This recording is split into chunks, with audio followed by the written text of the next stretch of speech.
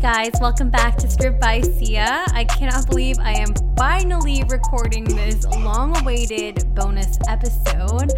It is an AMA or an Ask Me Anything episode, as I've received so many questions throughout season 1, and I was like, oh yeah, I'll address it in a bonus episode, but never really got around to it. Since we are still in quarantine, I have taken the liberty to finally record that episode. I guess technically 34 episodes in, so this is technically episode 35.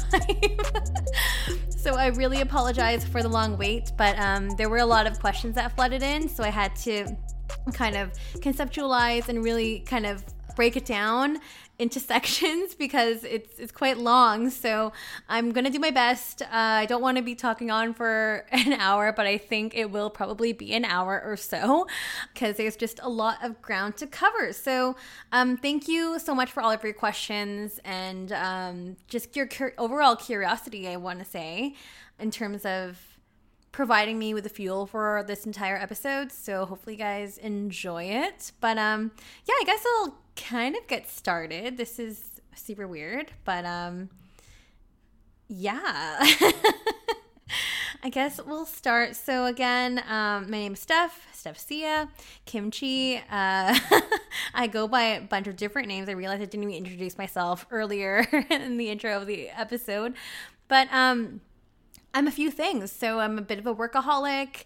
I was a workaholic. I am now unemployed thanks to COVID-19.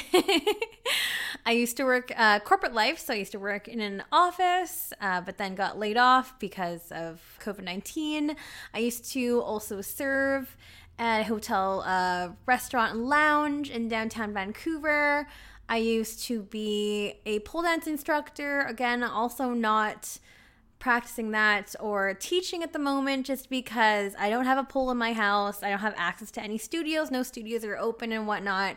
So I'm greatly suffering because of that. And because I don't have a pole and because nothing is open, I am also no longer able to perform because I'm also an exotic dancer. And I'm not sure like when I'm going to have to retire that last title, but it's because I haven't been booked basically since like the end of July, which is when I was last booked, which is when I started the podcast.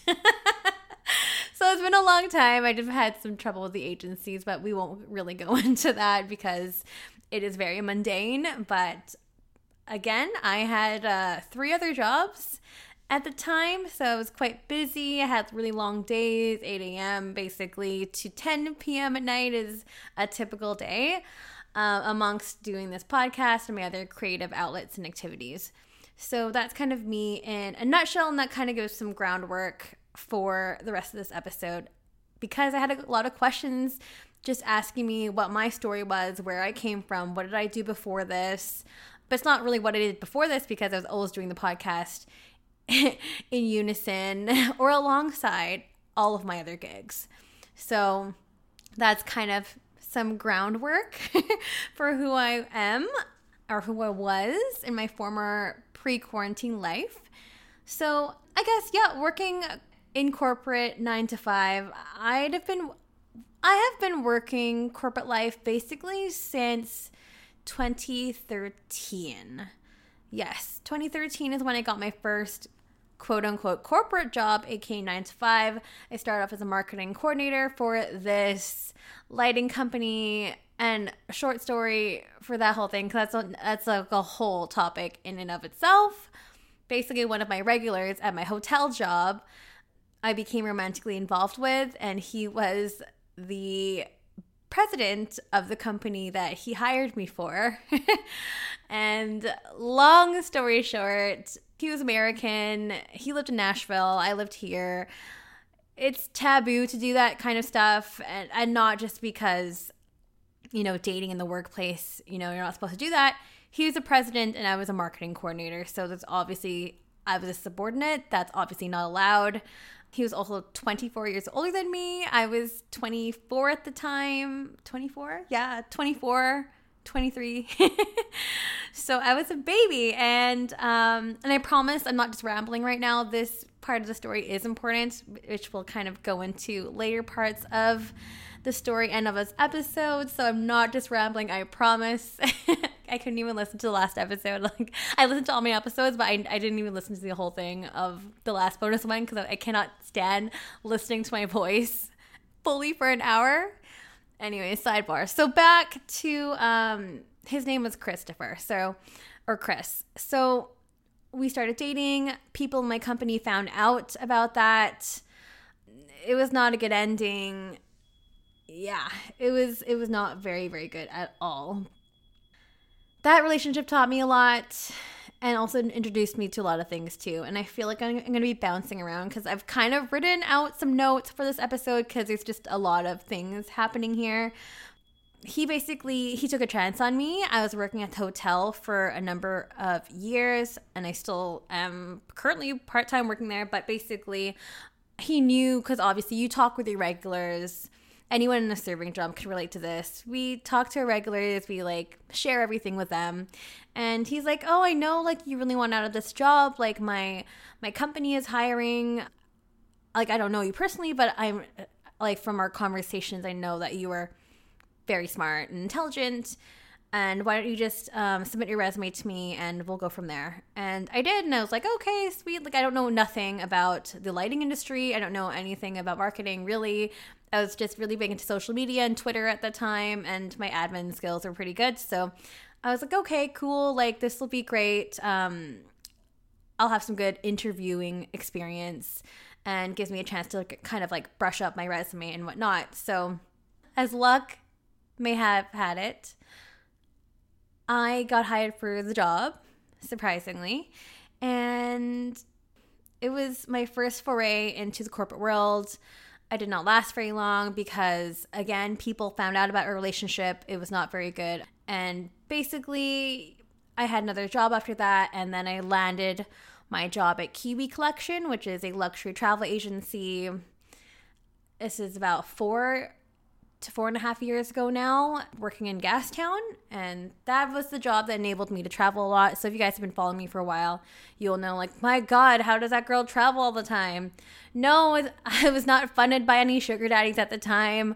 No, it was all free. So yeah, like basically Kiwi Collection was a company that I worked for a very long time. I was the office manager there, and we got free hotel accommodations at these beautiful, luxurious 5-star and like 5+ star hotels all around the world. So because my accommodation was accommodated for, I didn't really have much to spend because obviously nightly hotel rates are very expensive. But since I had that out of the way, I was able to like kind of justify, hey, I can travel a lot with this and I'm going to take advantage of this while I have this job. And I took full advantage pretty much and traveled the world with that. Glad I did that. Really missing that discount right now, but it's not like we can travel right now anyways. But anyways, I started working in Gastown. So if you're not from Vancouver, Gastown's a really cool, trendy area. It's one of the oldest parts of the city. Cobblestone steps everywhere. We've got our like classic steam clock over there too. Lots of great bars, nightclubs, and stuff around the area. Across the street from my office was Tantra Fitness, which is an amazing pole dancing studio. That is where I used to teach dance. That is kind of where I got started with the whole pole dancing part of my life, which obviously has become a huge part of my life, missing it dearly. But I remember I was using ClassPass. So ClassPass is an app that you can download and it kind of gives you all access to participating studios around the city and also amongst the US, Australia, and other parts of the world. And I had always wanted to try pole dancing, but like since university, I had heard of it, but it was really expensive. And, you know, being a student and working your like minimum wage job and working in retail and stuff, like it's expensive. It was over $100 a month. And to me, like even with the student discount, it wasn't enough to justify it at all. So, and plus I was like living in Burnaby at my parents' place and whatnot, and then also Coquitlam and then Richmond. But anyways, it just didn't make sense for me at the time, but I was like, ooh, yay, it's on ClassPass. I finally get to try this out. I'm super stoked about it. And I remember signing up for an Erotica 1. It was labeled Erotica 1. So I thought it was, okay, 1 equals beginner, must be. And I was able to sign up for the class. They didn't have any prerequisites. It was a lunchtime class. I was looking for something that was kind of low intensity because I didn't want to sweat too much.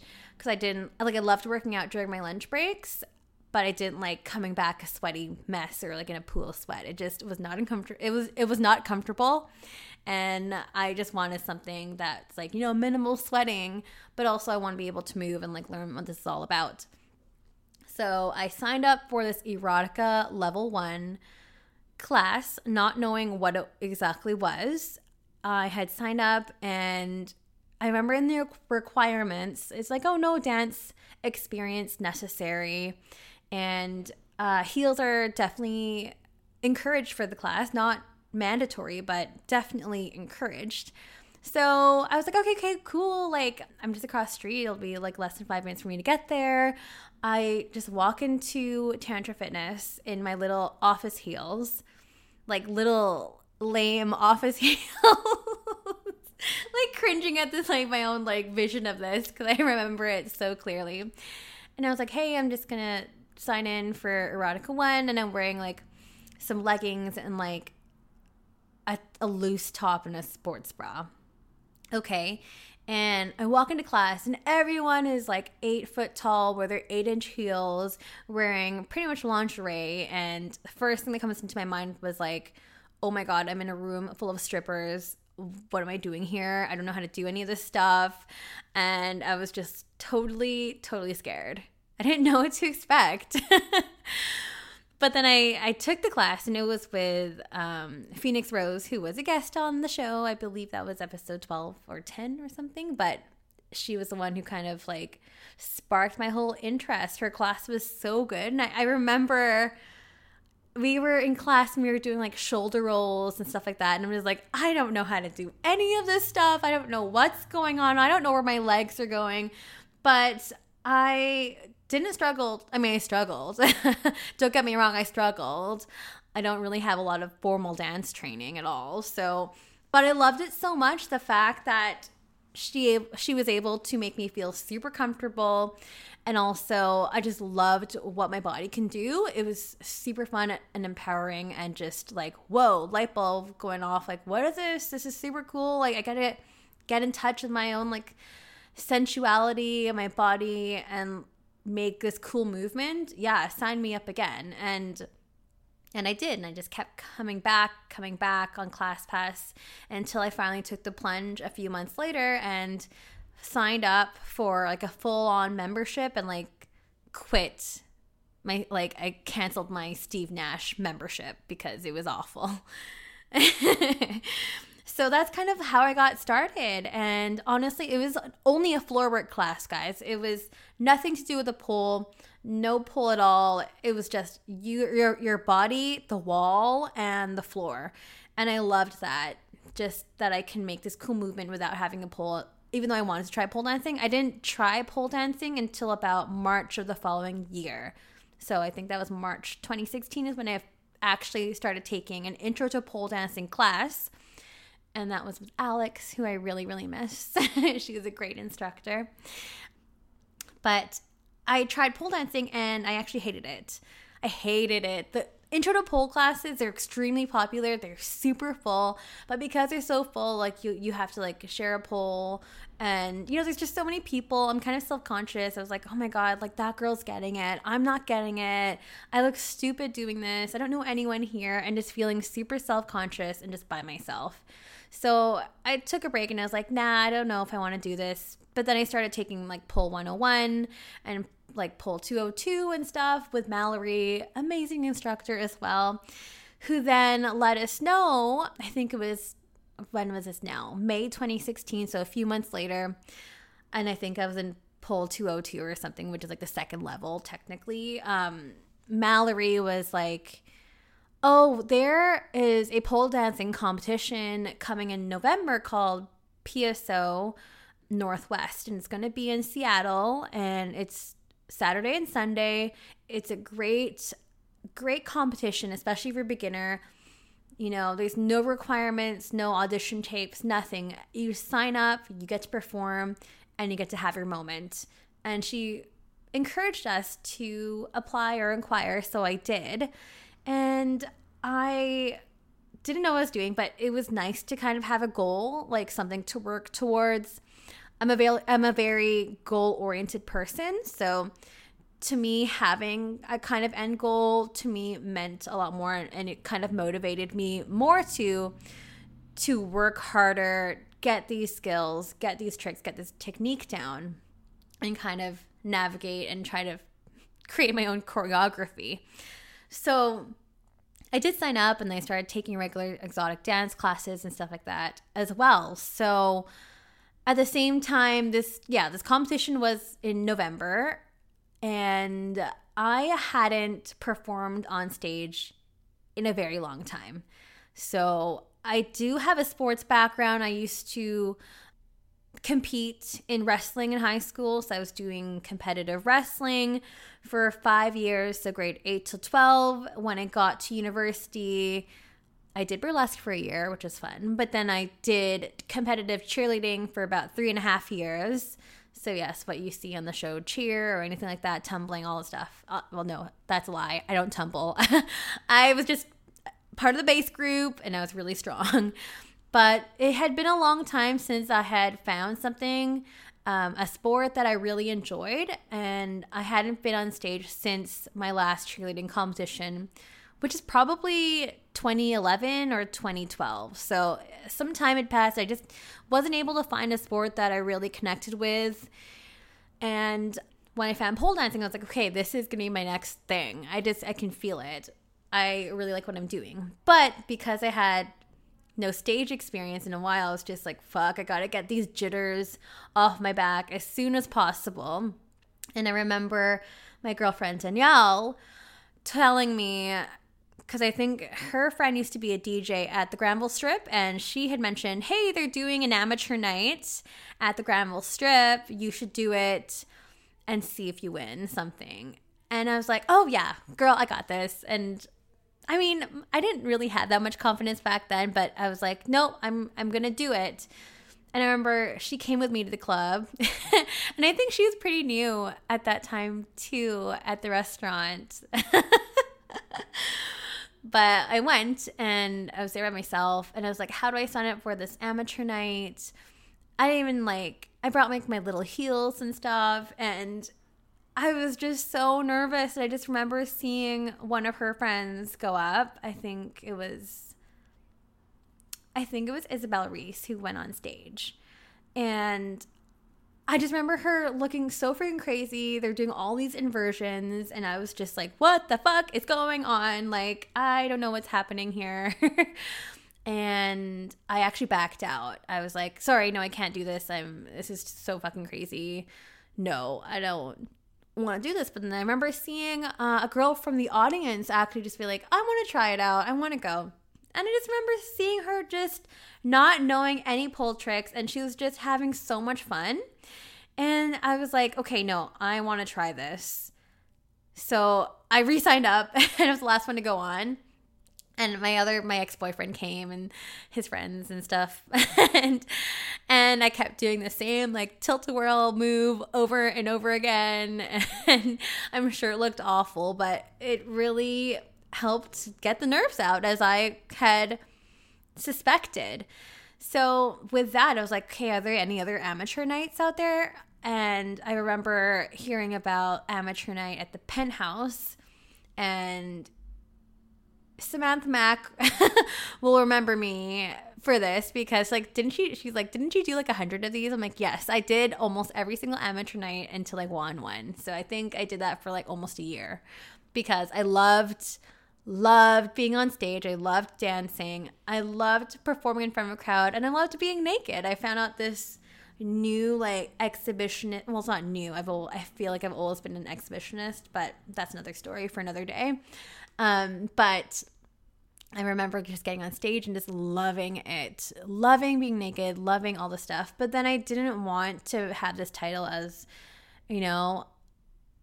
I'm a stripper, because at the time the agency kept like offering me a job, and I was like, no sorry, I don't want to take that leap. I'm working in corporate, I have a job, I can't travel out for work and stuff, I just can't, sorry. So for me, my little bubble and my little world, it would be that once a month, last Thursday of every month at the Penthouse would be amateur night, and that would be my night to have fun and strip.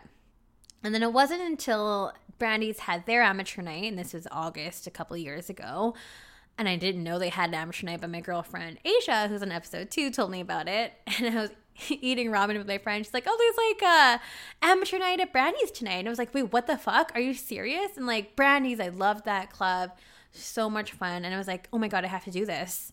So I signed up, did the competition, won the competition at Brandy's, and I talked with the old agent at the time, and he's like, you have to work with us.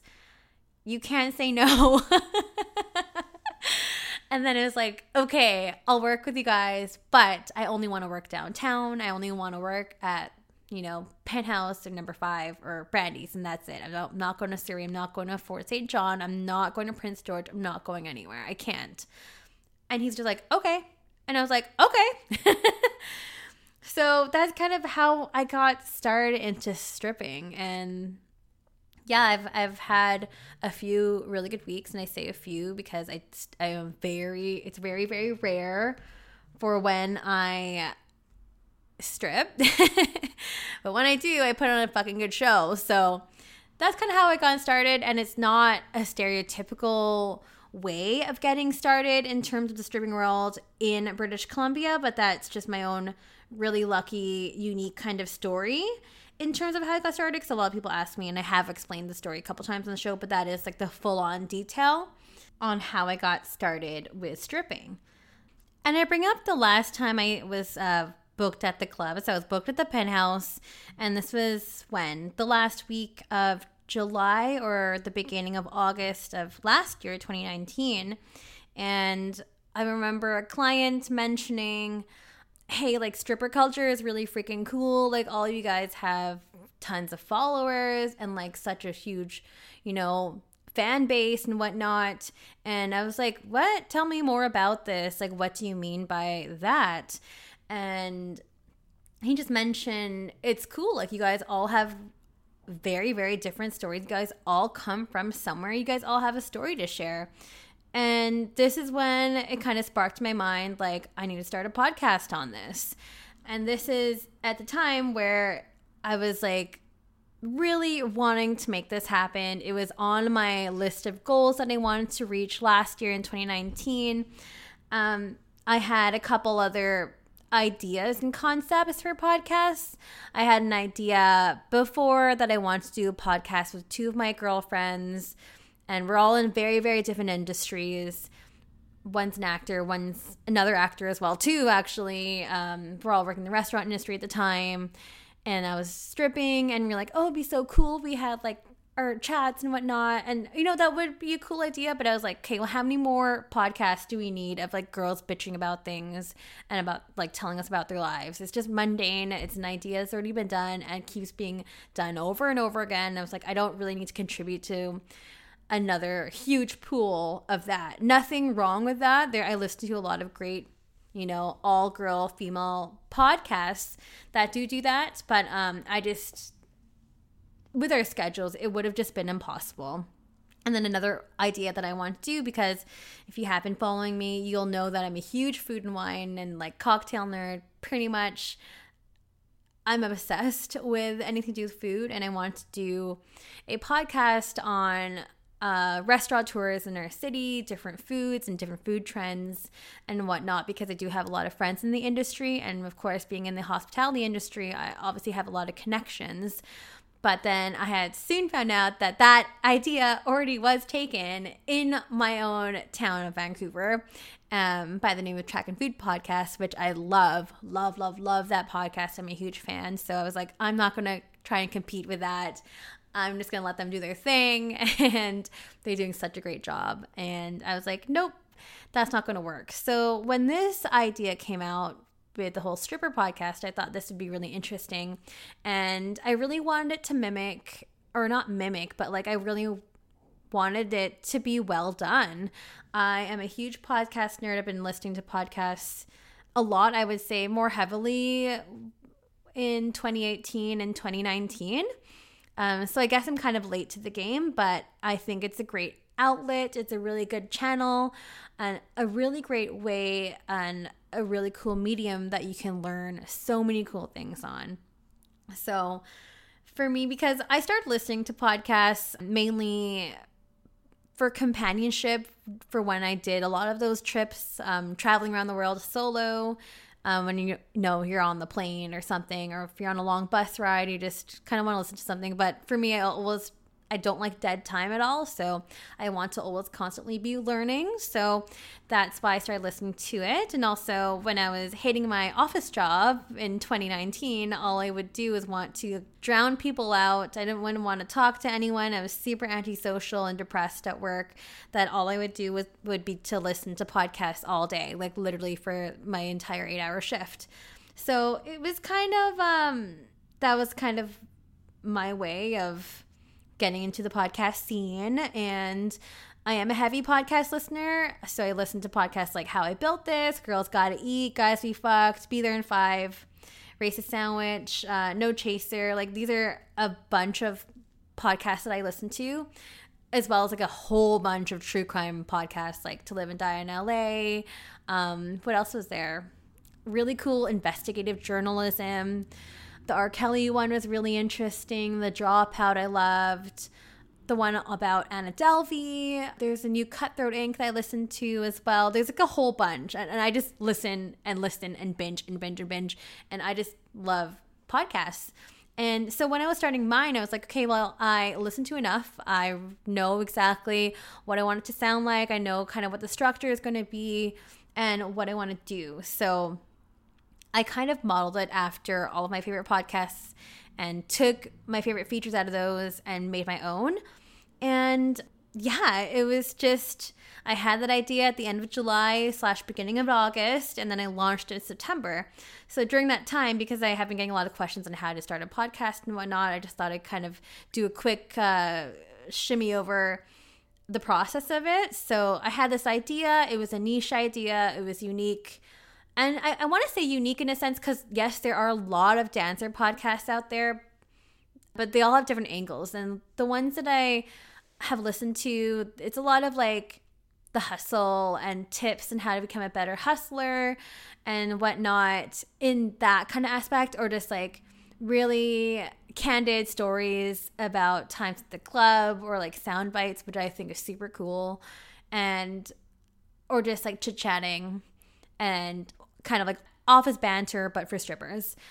For me, I really want it to be informative. I really wanted people to learn, and I really want to have the whole educative aspect to be on the forefront. So for me, my aim, and I already knew what my aim was, what it was going to be about, I really wanted it to be about strippers and sex workers and to destigmatize the industry, like kind of one story at a time, and just having people have this platform where they can speak on without any kind of barrier or any kind of barrier, or like, what the fuck is that word? Or censorship. I just wanted them to be free and to tell their story in their own words. So it was very, very, very focused. And I knew, like, with the cover art, I knew exactly what I wanted. I had a photographer work with me on this photo, and I remember falling in love with this photo. Yes, it is my butt and my legs on the cover of Strip by Sia. That's me. And I knew with the name as well, I really wanted it to be on point with my own branding with the rest of my other projects. So Sia is my last name. It's my last name. It's not my first name, guys. I think a lot of people think it's my first name, and I love it. I'm never changing my name. I love it so much. But yeah, like, I really wanted it to be on point, on brand. And I chose the word stripped because it's like you're undressing a topic, you're uncovering a topic, you're getting it stripped down to its bare bones. So that to me, like, it was all like a vision, and it all came so strongly to me. So that I already had Audacity, which is the editing software that I use, because as a competitive pole dancer, I have to cut my own music. So I already kind of knew how to do that. It's free, it's easy to use. And then the last thing I think for me was getting a good mic. And because I have such a loyal fan base, one of my followers got me the mic. Thank you so much, E. Thank you if you're listening to this.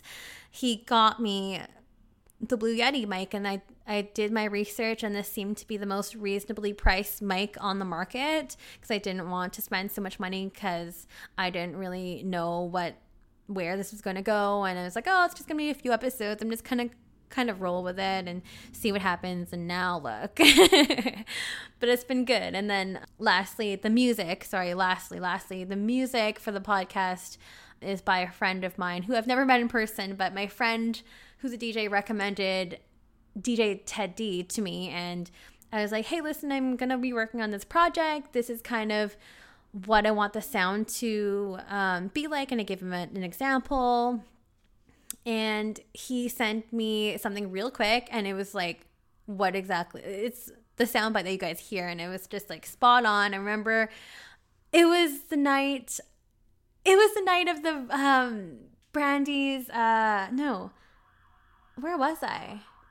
I was dancing somewhere, and I remember hearing the soundbite for the music of the show, and I was like, this is exactly what I fucking want. It's spot on. I was just like dancing, and I have gotten a lot of comments on that, so get at Ted D. He's an amazing composer and producer, and yeah, that's pretty much how it got started. And basically after that, finding a podcast host.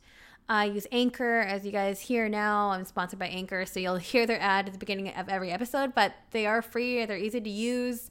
Get a bunch of distribution with them too, which is super easy. And it made it really, really, really simple. So that's pretty much how it got started, guys. It was pretty easy, like with all those steps. But yeah, just have a focused idea, know exactly what you want to do, know your niche. And yeah, just make sure you add value to whatever it is that you do in terms of a podcast. I put a lot of thought into mine, so I don't know. I'm really proud of it and really passionate about it, and I would say that it kind of shows, because I'm really surprised that it's gotten me this far and it's reached all parts of the world, which I find to be really fascinating. So thank you. The other half of this episode is all going to go into sugaring, since that was a really, really, really big topic, and there was a bunch of questions that came in regards to sugaring. And gosh, I don't even know where to begin. Oh, it seems like such a long time ago, but also still very current. So I guess I'll just kind of dive into it. Yeah, I'm going to be fully transparent about everything. But yeah, it basically got started in sugaring around 2013 to 2014-ish. So this is when Chris, my ex, the one that was like double my age, and he worked at that lighting company, he was the president, blah, blah, blah. And basically he got fired from the job because people at my office, they found out about us dating and stuff. And long story short, yeah, he got fired, and that was how he broke up. He basically just told me, I won't be coming to Vancouver anymore. This is the last time you're going to see me. And that was that. We didn't address a relationship. We didn't address anything. I was just like, why? I was super confused and devastated, because I had basically quit my job for this guy. I had broken up with an amazing boyfriend at the time too, to be with him. I moved out of that house to be with this guy too, even though he lived in Nashville. I hadn't found my own place. Just a lot of shit happened, and I was trying to get over that breakup, and I had to move in with a friend. Thank you, Jessica, who was there for me the one time I ever had a roommate. She was like, oh, why don't you try sugaring? And I was like, what's that? And she was like, oh, like my other friend does it. You should try it. I know you like older guys. you should try this. You can get paid to go on dates with older dudes, and they can buy you things. They give you an allowance and blah, blah, blah. And she told me about seeking arrangement. She wasn't doing it. It wasn't her thing. But she told me, introduced me to the idea of it. And I was like, oh, this sounds amazing. And this is the time where Tinder was really blowing up too. And I was like going on a lot of dates to try to get my confidence level back up, to receive some sort of validation from men.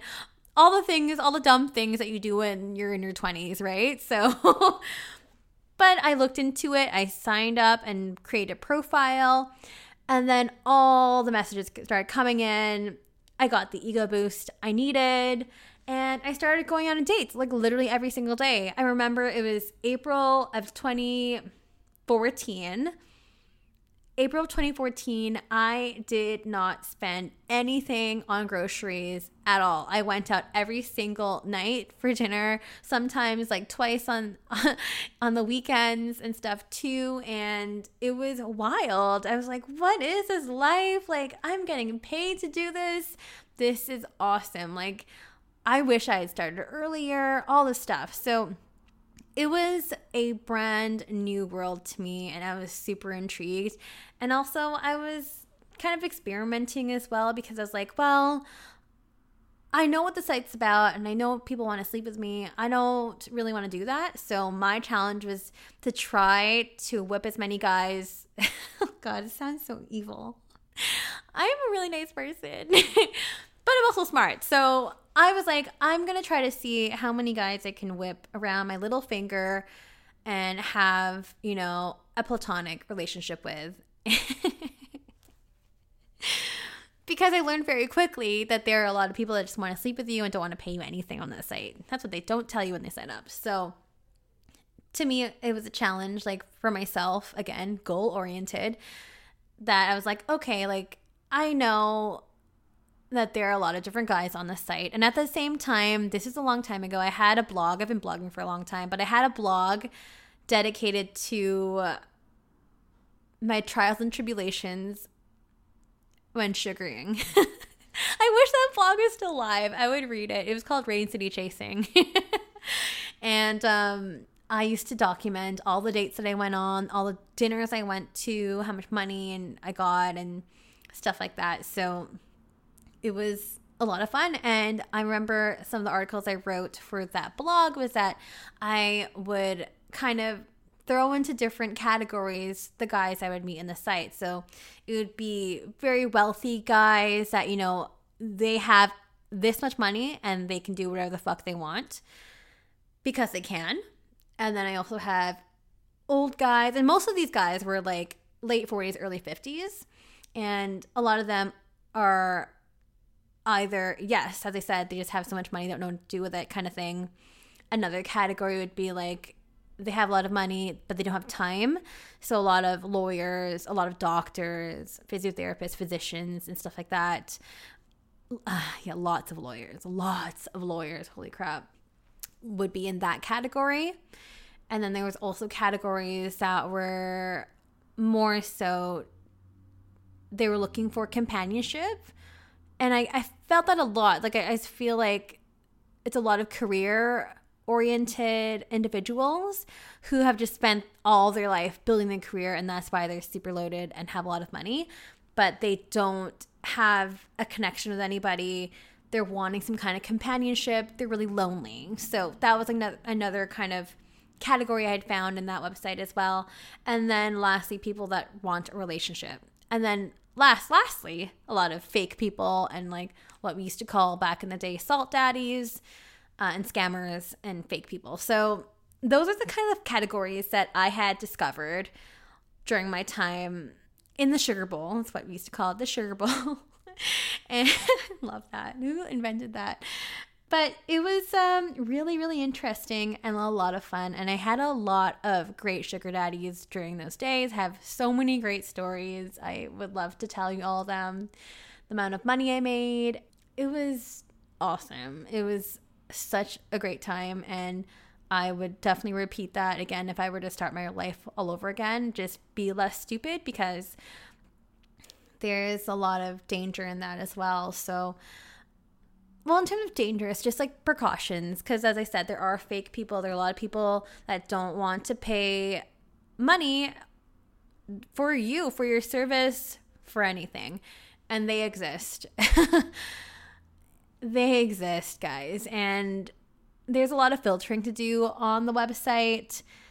People just think, oh, I'm going to sign up for a seeking arrangement. I'm just going to land a sugar daddy. And it's very naive to think about or think that it's going to happen like that. It's not.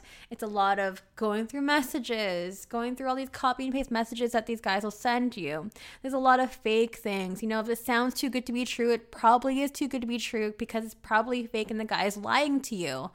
There are a lot of sincere people out there too that will be very upfront, which, you know, if you're new to the site, maybe it's a bit like alarming to talk in such transactional terms, but that's honestly the best way is to have kind of clear communication when you're negotiating your salary. But yeah, but there's also a lot of nourishing as well. And I kind of mentioned this in my last bonus episode too, sort of nourishing those relationships and really maintaining it because it is a relationship. It is an arrangement and you want to treat it as so.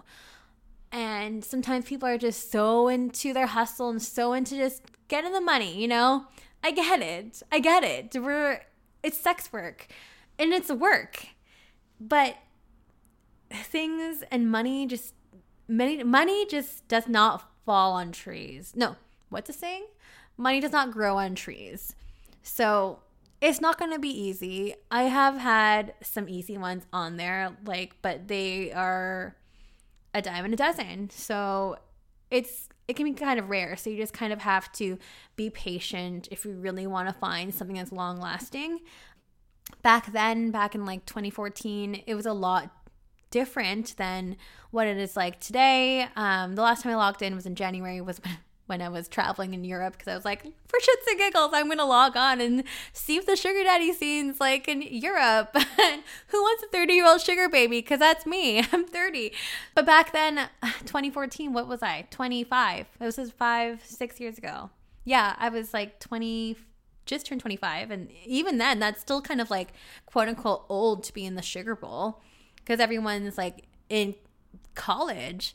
Like I remember like Seeking Arrangement having a campaign on, you know, if you have a .edu email address, we'll give you a premium account and stuff like that. So they're definitely aiming for girls that are super young, but there's always something out there for everyone. So what I'm saying is that even if you're 30, there's going to be someone that wants someone that's like 30 years old, because sometimes these girls are way too young for them. Quote, that's a direct quote from a number of sugar daddies I've spoken to lately. But anyways, it's very different. And also I was really different at 25 too. Like, wow, huge difference in terms of maturity level and how naive I was and how stupid I was, and just seeing dollar signs and having that being a motivator so much and almost like blinding me, because I would want the money so bad sometimes, but then it just wouldn't be a good outcome. You know, people would be like, oh, can you do this for this? And I'm just really at that time trying to kind of outweigh the pros and the cons, to be like, okay, is this actually worth it? And then if I pose myself to the same kind of question, the answer now would be straight up, fuck that. Because now I know my value. And now I have confidence in myself. And I know what I'm worth. As opposed to my 25-year-old self when I started Seeking Arrangement. I didn't know how really that site operated that much. And I made a lot of mistakes in the beginning. Just a lot of it like being a waste of time and sleeping with people practically for free. Having people sleep with me practically for free, and that really not being good for me at all. So there is good and bad, and oftentimes it is glamorized a lot. I was also in this stupid reality show. I get called stupid now because I'm not bound by any contract anymore, but I was on a stupid reality show, and if you're in Vancouver, you probably would have seen it. If you're in the sugar Sugar World, you would have been exposed to it. It was called Sponsored Divas. It's really stupid. I'm so bitter. Sponsored Divas, and it was a reality show trailer that's centered around a few of us sugar babies, quote unquote sugar babies. But I want to say that I was like the only real one on the show. Everyone else was kind of fake, but that's just me. And it was a good concept, but I was friends with the producer, one of the producers, and I just thought it would be taken in a way where it could have been educative, and it just wasn't. It was just creative because it was buzzworthy, it was trendy at the time, it'll attract a lot of hits on YouTube and stuff, and unfortunately, it just didn't really go anywhere, and the message was lost. There was a lot of stuff that we had said in the video that didn't really make the final cut, and it just made us look like stupid hoes. So I really didn't like it for the aspect, but I had a lot of people reaching out to me via Instagram and Facebook and stuff just to ask me on their help and how to get started with their profile. So at least I was able to reach out to those people, but to a lot of Vancouver and whoever watched that, if you look at the comments, they're just like, wow, these are dumbass hoes. Like, they don't have any brain. They just want to suck like some old dry wrinkly balls and stuff and make $1,000. And what the fuck is wrong with that? But anyways, another topic for another time. But the show glamorized the sugar world and sugaring and making it look super easy when it's work, and a lot of people forget that. So it's just like with anything, you have to do it properly. So I guess some tips, some people were asking me tips on how to get started.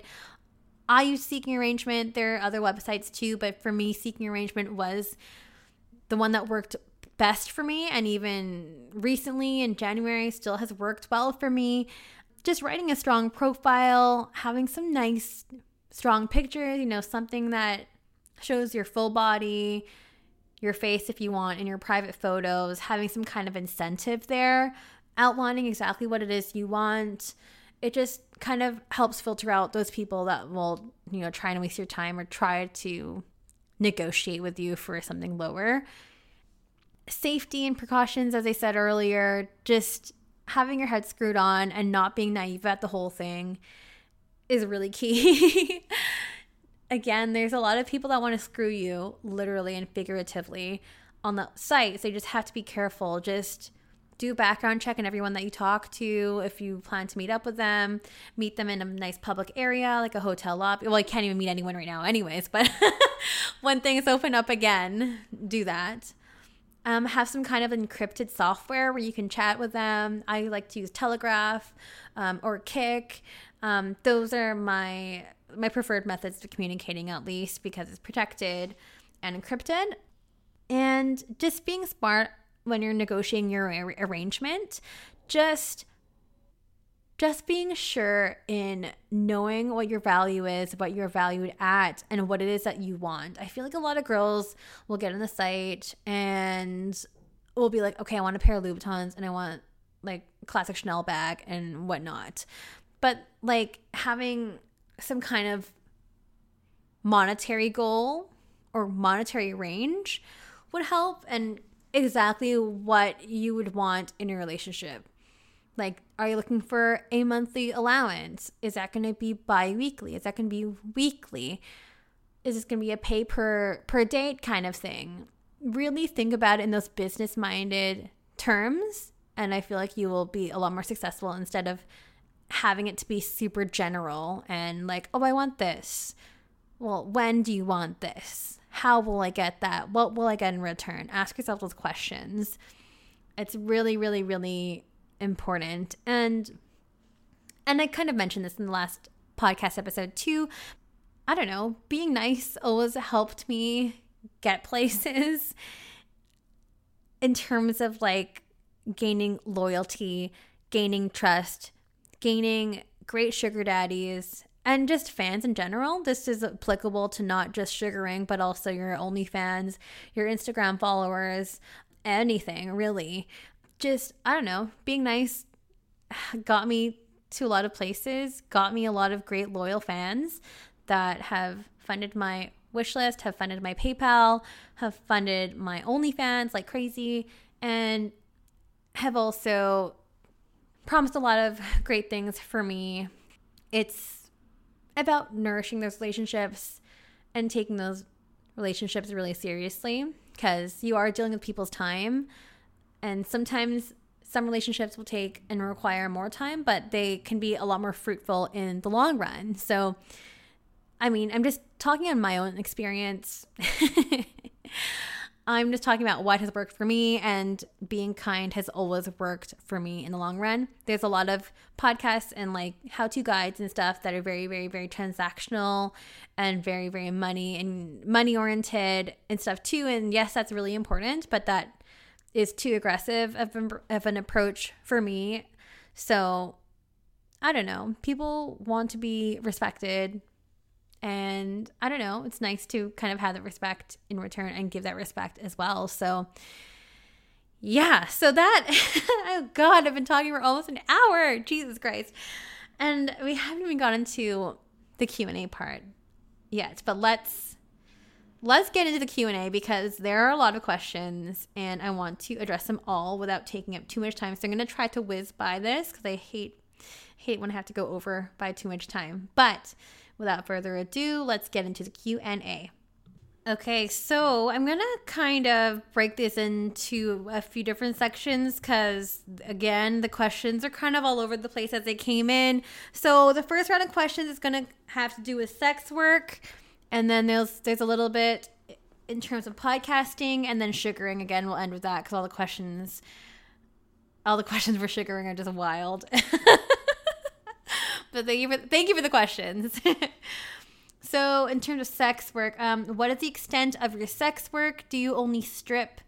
Have you ever received payment for sex? So a 3-part question. So let's start to answer the first one. So the extent of my sex work. Well, I'm an exotic dancer, so I strip. That is a yes for that. I was camming for a bit, then I figured out I didn't like it. I started trying out camming during quarantine, and it was fun and fruitful for the first week, and then I just got like really unmotivated. So maybe I'll try again, but it really felt like a job to me, and I don't want to feel like I'm in a job, it's just, there's no fun in that, right? So I've kind of stopped doing the camming for now, but maybe if I feel exhibitionisty, then I'll go on cam, but I'd rather just go on cam on my OnlyFans, because people will pay for that shit. So yeah. In terms of other kinds of sex work, some kink work. So I do have a slave, as you guys know in the last episode of season 1. I do have a slave. He is my foot slave and also my personal slave. So we do a lot of role-playing kind of kink work in terms of that. I do make custom videos, and people always ask me, what are on those videos? What to expect from your OnlyFans? There's a lot of artistic nudity on my OnlyFans, some erotic stuff, but not a lot, because it was very private to me doing that. But I'm kind of like opening it up a bit more. I'm getting more and more excited doing work like that. So making lots of cool videos and cool people's fantasies come into life. That's what I consider as part of my work. And sugaring, obviously. I'm not really active in the sugar bowl anymore, but I do have a sugar daddy who is waiting for me in Italy, which we talk on a pretty regular basis. And he is like, that as soon as the borders open up, you're coming to live with me in Italy for a month. So I'm like, okay. Well, he said forever, but I said a month. That is the story. We'll save that for later. But yeah, that's the extent of my sex work, I think. Like, do I do anything else? What else do I do? Well, it's not sex work, but I guess kink work, selling my socks, selling my slippers, feet pics, degradation, humiliation, small penis humiliation, food crush. What else? Oh, God, what else do I do? I think that's it for now. I think that's it. Do I only strip? The answer is no, I do other things. And have you received payment for sex? Yes, I have. So, yeah. That's, I don't know, fun. What's wrong with getting paid for having sex? Something I love to do. Anyways, could you go into more detail about the many things you do with your foot slave? Does it ever get sexual? So two-part question. Yeah, the many things that we do. He likes to film and make videos. He has a lot of videos. We've made quite a few videos as well. So he likes to be lying on his back and having feet in his face, on his face. He likes being stomped. He likes being trampled or walked on. He likes having weight on his body. So I do a lot of that kind of stuff. I make him lick my shoes, clean my feet, make him paint my toes. Again, feeding him food that has been stuck in my shoe all day, or like stepping on food and then making him eat it. Foot rubs. What else? God. Making marks on his back with my heels. I feel like a lot of this was covered in that last episode 32, I'm a slave for you. So that, I guess, is mainly the extent. A lot of like degradation and humiliation as well in terms of like language, which I think a lot of foot slaves enjoy. I've made a lot of humiliation videos, not just for my in-person foot slave, but I also have another foot slave that lives in Massachusetts who loves a lot of those humiliation kind of videos, like, you know, verbiage in terms of like, oh, I'm such a loser for liking feet, you're my foot bitch, and like, you should kiss the ground that I walk on, and stuff like that. And it can get really mean too. I don't really want to go into the mean things, but I have participated in a lot of more meaner things as well, but those are very, very light and vanilla. But you can find a lot of those examples on Pornhub, because I did a lot of my research on Pornhub.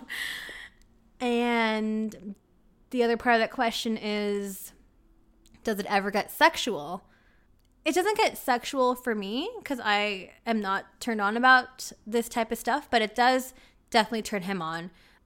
I remember in one of the videos we made, and it's like, oh my God, do you have a boner? What the fuck?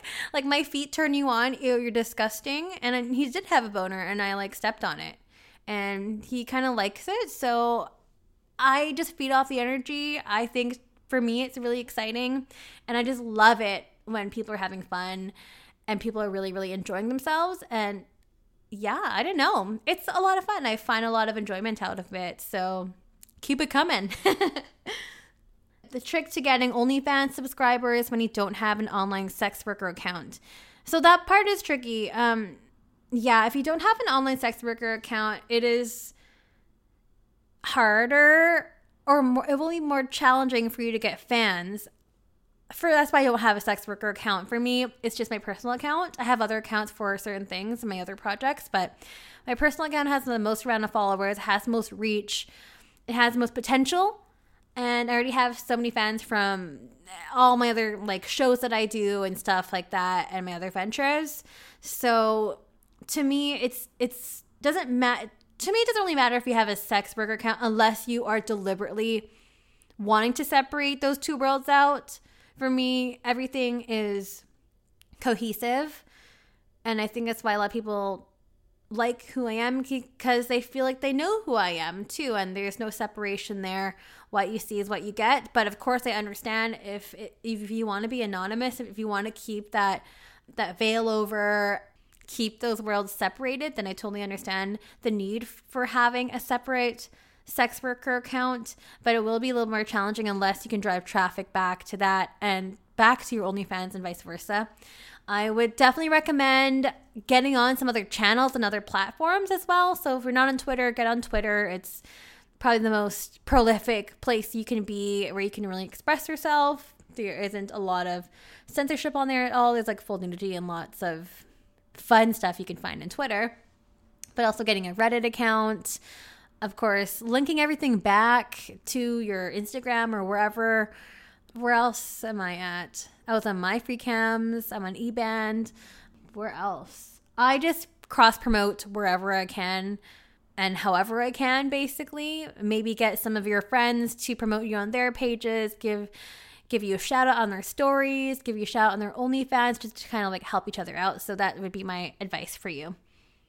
best sites and ways to advertise fetish services.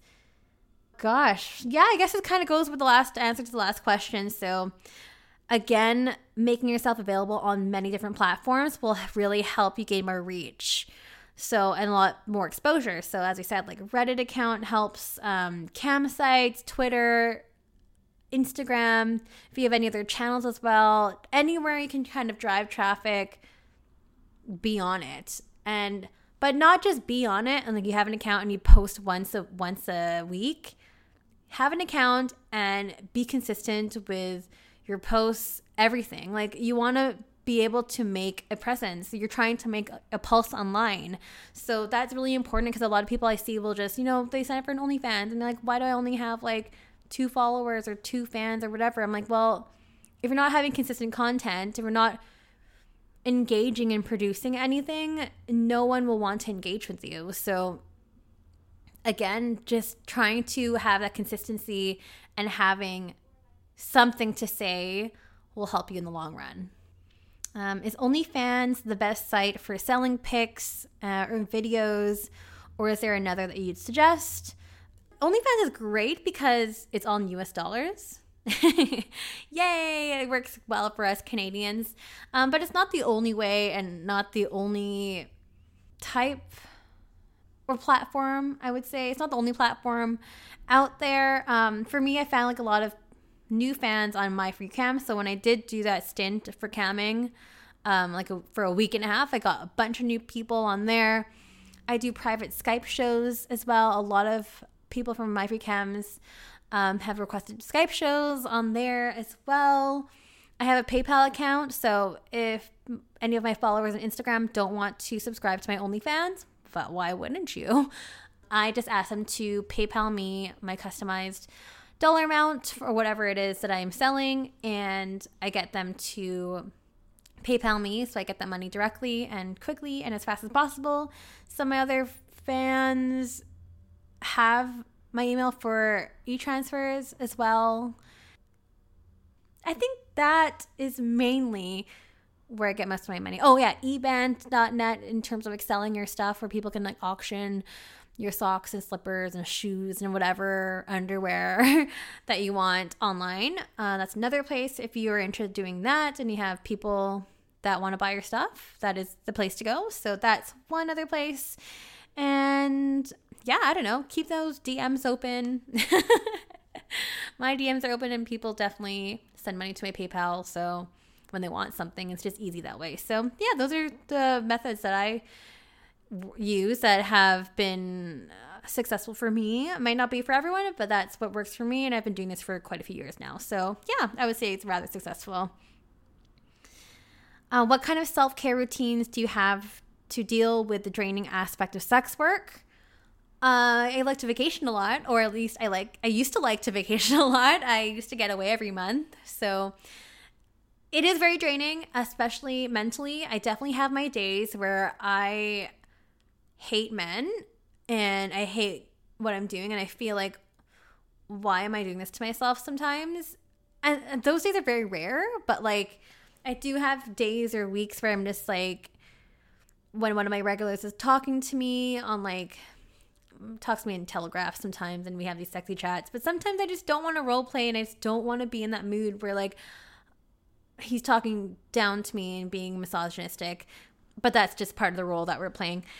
Sometimes I'm just not in the mood and I just need to take a break from that. I just tried to throw away my phone for like an hour and that's really, really hard. That taking a bath is really, really helpful for me because I'm just really busy and I just need times where I cannot do anything else and I just need to stay put.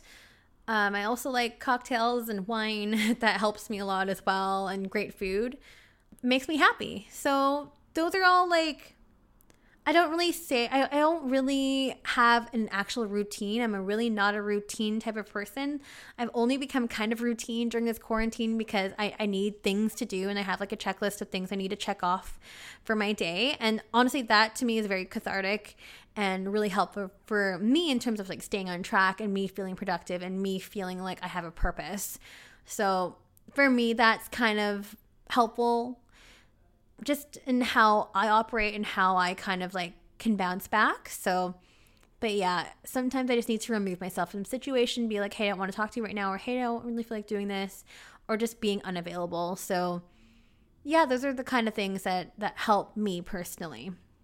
So we do have one question in regards to podcasting. So what do you do when a guest is boring or not really engaging? First of all, none of my guests are boring. I've literally loved every one of my guests. I've handpicked every one of my guests, except for a couple few that people are like, hey, you should interview her. And I take recommendations very seriously. So, but yeah, no, I have a long list of people that I choose to be on my podcast. It's not just like, hey, I want to be in your podcast. And I think that's really flattering. And I will take that into consideration. But I do have a list of people that I want to speak with, that I want to have on my show, just because like I started off as an exotic dancer, and that's kind of my contribution to sex work, as well as sugaring too. My show was very like stripper heavy. A lot of the guests on my show have been strippers and exotic dancers. And I love it. The community is great. I love everyone that I've met, whether it's just I've been a long time fan or just love the work that they do, or if people have been like, hey, you've got to interview, like, say, Dora Cola, and then I did. So, but everyone is picked. So no one is ever boring on my show. Everyone comes in with a certain topic and a certain focus for each episode. So that's why it won't be like I didn't want my podcast to be like, okay, two people like just rambling. And like, yes, we ramble in some of the episodes for sure. We get off topic. We have our tangents. That's fine. That's natural. But for me, I really want to have some kind of focal point. I want to have a central topic for each episode, whether it's sexual abuse, whether it's trans porn, whether it's gay porn, whether it's race, whether it's, sex work as such or as X, like sex work, there's so many different angles and there's so many different stories, and I want to be able to adequately give someone their light and their platform and their voice to shine on my show. So it's very curated. It's not just like, oh, I'm just going to pick this girl because I need someone to come on my show. No, it's not like that at all. In fact, like I had a whole bunch of people lined up from Calgary. I had another girl from Victoria. I had 4 strippers from, not just all strippers, but people contributing to sex work in some way from Portland that was being on my show, a couple of sex educators. So I had like a long list of people, but like I had an idea in mind, and I have something that either they're really passionate about or something that I know about them that I think they would be an expert on that topic and bring them onto the show. So yes, no one has been boring, but not really engaging. I would say everyone's been engaging, and I think it's just more like dealing with people's nerves. I've had a couple guests in the show that have been really nervous, but to me, it's just like a conversation. We're just having a chat. We just literally come sit in my living room at my dining table, and there's a mic, and it's my MacBook. That's my setup. It's really ghetto, but that's literally my setup. I don't have a fancy like mic. I don't have a fancy mic or anything like that. And I don't know. It's just really casual. I'm just having a conversation. And a lot of the times I don't know these people. A lot of my guests, more than half of my guests, I don't know personally. And like the first time I met them was when they were sitting in my living room. So believe it or not, which is like kind of crazy, but but yeah, I don't know. There's just something fun about like the live interview process. And another reason why like I chose to end season 1, because obviously we can't meet anyone anymore at all, because we're all like still practicing social distancing, right guys? So yeah, and there's just so much joy and just connecting with people in person. And I think I have, this sounds so lame and I don't want to toot my own horn, but I think I have a kind of gift in terms of, making people feel really comfortable and just being really nice and kind of bubbly and having that high energy that it would kind of complement anyone that is kind of more low energy or, nervous or anything like that, or who is not engaging for whatever reason. But I don't know. I took a class because I studied criminology way back in the day in my undergrad. And one of the courses for my field study was like one aspect of this course that I had to take for anyone that was going to do practicum was like an interview process, and you had to like interview people and like have questions, and you had to like learn how to empathize and all this stuff. And I thought it was like the biggest waste of time ever. But it was 4 credits, and that was a lot back in the day. And I was like, I'm just going to do it. And I got an A. And now I'm actually using those skills in this podcast. So I think it's been like pretty useful. So yay.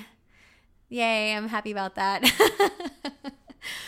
But yeah, that's hopefully a great answer to your question.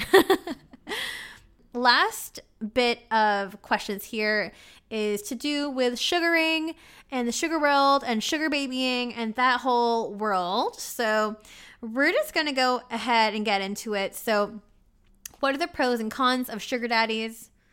Well, this is a really broad question, but pros and cons, I don't know, like whatever your arrangement is, whether it is an allowance, whether it's gifts, whether it's money, whether it's vacations, or whether it's the handbag that you've always wanted, or like the shoes that you wanted, whatever it is, you're getting something. You're getting something for your time and maybe for some services that you provide.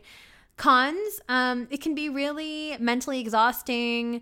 Depending on your arrangement, you might have to be available more often than not. But again, that can be negotiated. Maybe you're not going to be attracted to your potential sugar daddy as well. Maybe they're far away. Maybe you won't be able to see them for long amounts of time because they are really busy, or because they are out of the country, as a lot of mine were. But yeah, those are just some of the pros and cons. And I don't know, just exhausting in terms of filtering through all the scammy, conny people out there. Just going through all the messages, honestly, is the most exhausting part of it. And just trying to decipher who it is that you can trust. And like, I don't know, people that can really help you and really have your best interest in mind. And that doesn't happen a lot of the time. So again, just wanting to be cautious and just being really careful about who you're talking to on the site and whatnot. So yeah, those are just a few pros and cons. Very general though. How to get a sugar mama. I've had a lot of these questions from my guy friends, and I don't know the answer to that, but my bad, because I'm not sure. I don't even know if they have a seeking arrangement for sugar mamas. Maybe they do. I can't verify that. I'm not exactly sure, but there must be some kind of website. There's something for everyone out there, guys. In terms of sex work, there's always something for somebody. So maybe there, or maybe going to some hotel bar. There's a lot of cougars out there. Hotel bars are very, very, very fantastic places and venues to meet potential sugar daddies and sugar mamas. You're welcome. And airports too. That's where I met one of mine. And lounges, yes. Airport lounges or cool lounges in whatever city you're in. Best thing you have gotten from a sugar daddy without having to give any sugar? Money. Money has been great. A lot of my relationships were platonic, which were great. So I got like a lot of money out of that. I don't know. And it's not like a lot. I know like a lot of people, like they'll compare monetary gifts and stuff, or like they'll compare with other people. But I don't know. I had a good experience. I had a good number of sugar daddies in my past and also currently. So I really can't complain. But yeah, I remember like one time it was like a lawyer in Vancouver, or a lawyer in Burnaby actually. And he just wanted to meet twice a month. And he'd go for dinner, and then he'd just give me $1,500 every single time he saw me. So it was great. It was good. That was fun. I didn't have to do anything. It was wonderful. What's one thing you regretted saying yes to and doing with somebody / partner / sugar daddy? One thing I regretted. I don't know if there's one thing. There are a few things, yeah, especially when I started and I didn't know or have a clue in terms of what I was doing and what I was getting myself into, and definitely sleeping with some sugar daddies and not exactly getting paid for it was one thing. Or, like going for a dinner at like a regular place. But I don't know. It's different for me because, like, I chase Michelin stars. So whenever I travel out, I will try to chase those stars down. They're, like, really fancy restaurants that are usually, like, more than $400 per person. But it's, I don't know, fun. Like, to me, I see value in that because I'm a food and wine nerd. So to me, that is cool. For dinners and stuff here in Vancouver, it's just like, why? Love the restaurants here, but it's just like, you don't have the same experience, you know what I mean? But yeah, just being really naive when I was younger, when I was on the site, when I first started, and you know, having some things just go to my head, and just meeting up with people, or just being available at all times, even if it's like late at night or something, just putting myself into danger or potential danger. I guess a little bit, maybe I regret a little bit because some really bad things could have happened to me during those times. So yeah, but I am still alive here, and I've had great experiences on the site, generally speaking. So I am pretty happy with where I am. So there's not really much I regret except for, yeah, just sleeping with a couple of sugar daddies and just being available too much, you know? Best thing you did to a sugar daddy that you laugh to this day and say, can't believe I got paid to do this to you? Oh my gosh, there were so many good times, but just a lot of it involved trips because a lot of my sugar daddies were actually American. So a lot of them would come up here for business and whatnot, or they'd be like in Seattle or California. A lot of them were California, especially in San Francisco Bay Area and LA. But God, just a lot of the trips. I remember like one time I got flown out to Connecticut for a weekend and made like $1,600 US for the weekend, plus like some more spending money when I was there too. I can't recall what it was. But I just remember talking to this guy in seeking arrangement. We like voice chatted on Skype 3 hours or so prior to me getting on a plane. Like, red flag, red flag. But of course, my red flag rate didn't really go on when I was younger. I was just like, ooh, trip for the weekend, yay. It was just so bad. Like, but I had such a good time. It was so much fun for me. It was wild. But I remember, yeah, like I was on my way home from work. I was talking to this guy at the end of my work day, and I was going home, and I went home, quickly packed a bag, and like took a taxi to the airport because I was like, whoa, this is really fucking close to my trip. I need to catch this flight like right now. And I remember calling my girlfriend. I was on the Arthur Lang Bridge in my taxi, and I was like, Angela, going to be in Connecticut for the weekend. I'll be back on Sunday. Bye. And she's like, what the fuck? Like, I think about it now, it's just like, wow, I could have died at so many points on that trip. Like, he picked me up from Hartford International, and then it was like an hour-long drive to, what was that resort? It was Mohegan Sun. It was Mohegan Sun, and Lady Gaga was performing there for the weekend. And I remember just going to, like, all of Bobby Flay's restaurants when I was there by myself because the guy was gambling the entire time. It was so crazy. He's from New York. It was just really weird. But it was fun, and I didn't have sex with him at all. I think he just maybe sucked in my tits, and I gave him a hand job, and that was it. Yeah. So that was wild. Oldest and youngest sugar daddy. Oldest when I was younger? God, no one was over like 49, I don't think. And I was like 24 or 25, and I was really big into it. So about like double my age and plus a couple years. So, but then again, I dated a lot of older people all the time. So for me, age was nothing but a number. So yeah. Youngest sugar daddy, I generally have a rule where I don't trust younger sugar daddies. I just don't believe the money's real, and I don't believe they are real. I believe they're trying to date me or trying to do something, and their intentions are just not there. So, but youngest daddy, just a few years older than me. So how old is he now? 34? Yeah, turning 34 this year. So youngest with a 3-year age gap. So, and that's been fun. Those are usually like my texting daddies where I just text him and we role play, and then he sends me money to my via e-transfer, and it's been great. Thanks. Most money you've made in one date or in one vacation? I think it was a Connecticut one. So it was like $1,600 US for like a weekend plus what was the spending money on that trip? I can't remember anymore. Maybe it was around 2,000 US. I can't remember. It was so long ago. But yeah, and then the Canadian one, yeah, I guess $1,500 for the one date. It was a dinner. It was great. And those are platonic. Nothing sexual happened except for that one in Connecticut where he like played or sucked on my tit and I gave him a hand job. But that was the extent of the sexualness of it, or the sexual nature of it. But I had a lot of vacations out of my sugar daddies, which has been great. Anything, I'm getting really thirsty. This is a lot of talking. Good God, I've been talking for almost an hour and a half. Kill me now. Gotta edit this episode down. Anything that you wish to do but haven't done yet? In terms of sex work or in terms of sugaring? Well, my Italian sugar daddy that I met when I was in Italy in January, that I had a wonderful Michelin 3-course Michelin star, or 3-course. No, it was like 15 something courses for lunchtime over 4 hours. It was the last one in the restaurant.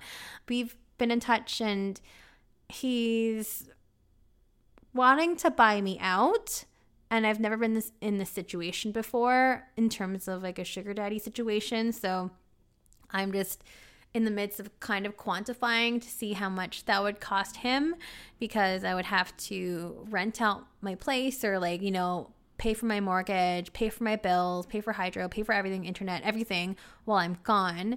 So that's why I'm like, okay, well, maybe we'll try it for a month and I'll see how that is. But it's going to have to be pretty pricey. Like it's going to have to be at least like 5,000 euros at least. So I'm just not sure if I'm going to do it yet, but I am definitely wanting to, because I have not done that yet, and I would love to be back in Italy. And he has an apartment for me and everything, which I was visited last time when I was there. So yes, it's definitely on my bucket list of things to do in terms of sugaring.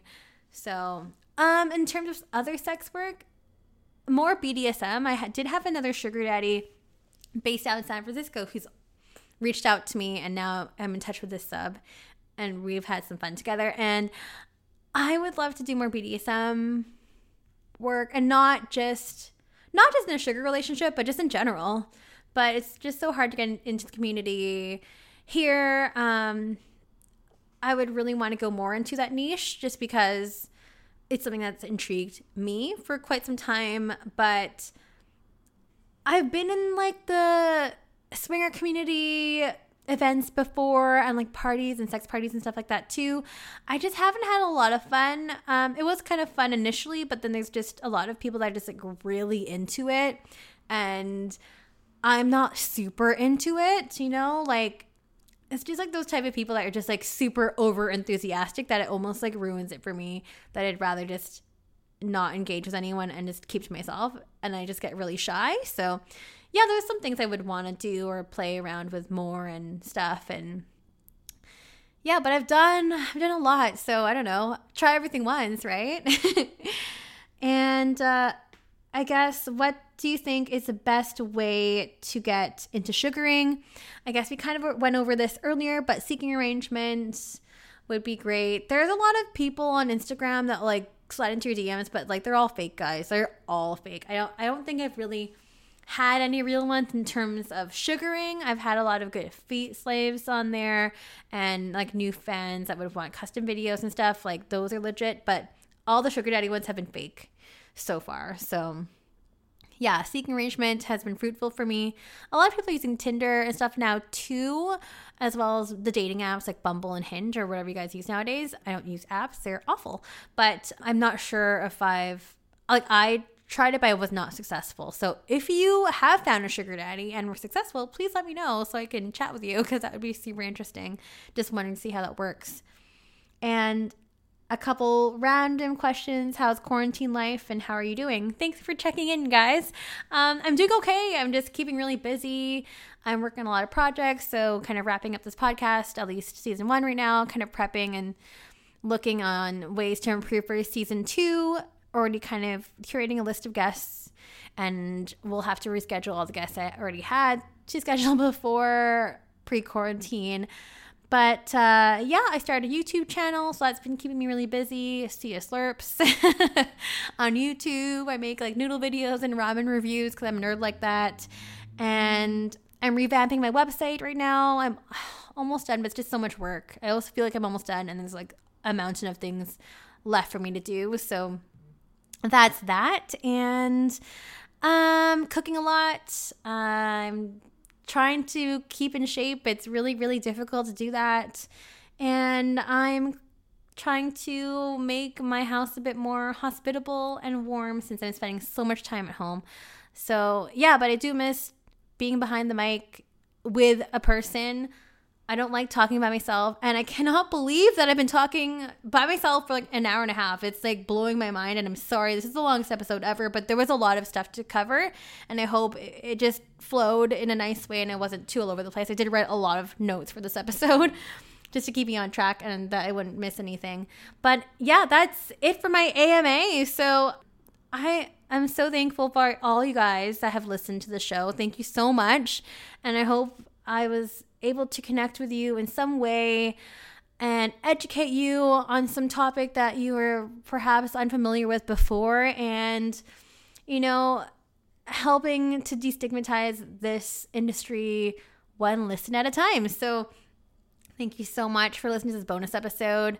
I hope to connect with you guys again for season 2. I'm not sure when that will be, but when things kind of loosen up in Vancouver, I will definitely be doing more interviews for sure. I hear that the regulations in British Columbia are going to be lifted sometime this month, which is exciting. So we're just going to have to stay tuned and do our part in washing our hands and practice social distancing and whatnot. Also, announcement, forgot. I will be speaking, if you are a student at Florida State University, I will be speaking and guest lecturing in one of your classes on June 15th. It's a class on sex workers, basically, and social workers, and dealing with those kinds of clients. So dealing with this kind of work. And Alicia, who's a listener of the show, thank you so much for contacting me.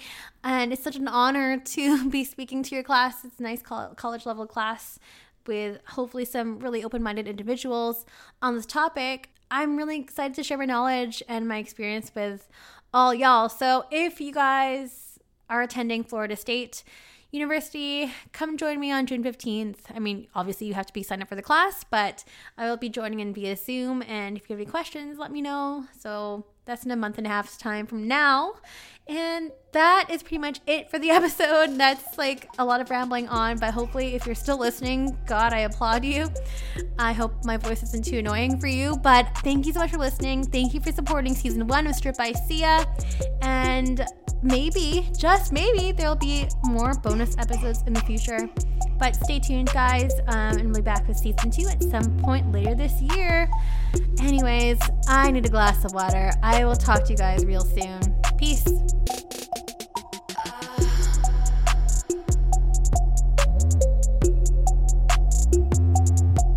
You're listening to Stripped by Sia, produced and hosted by Steph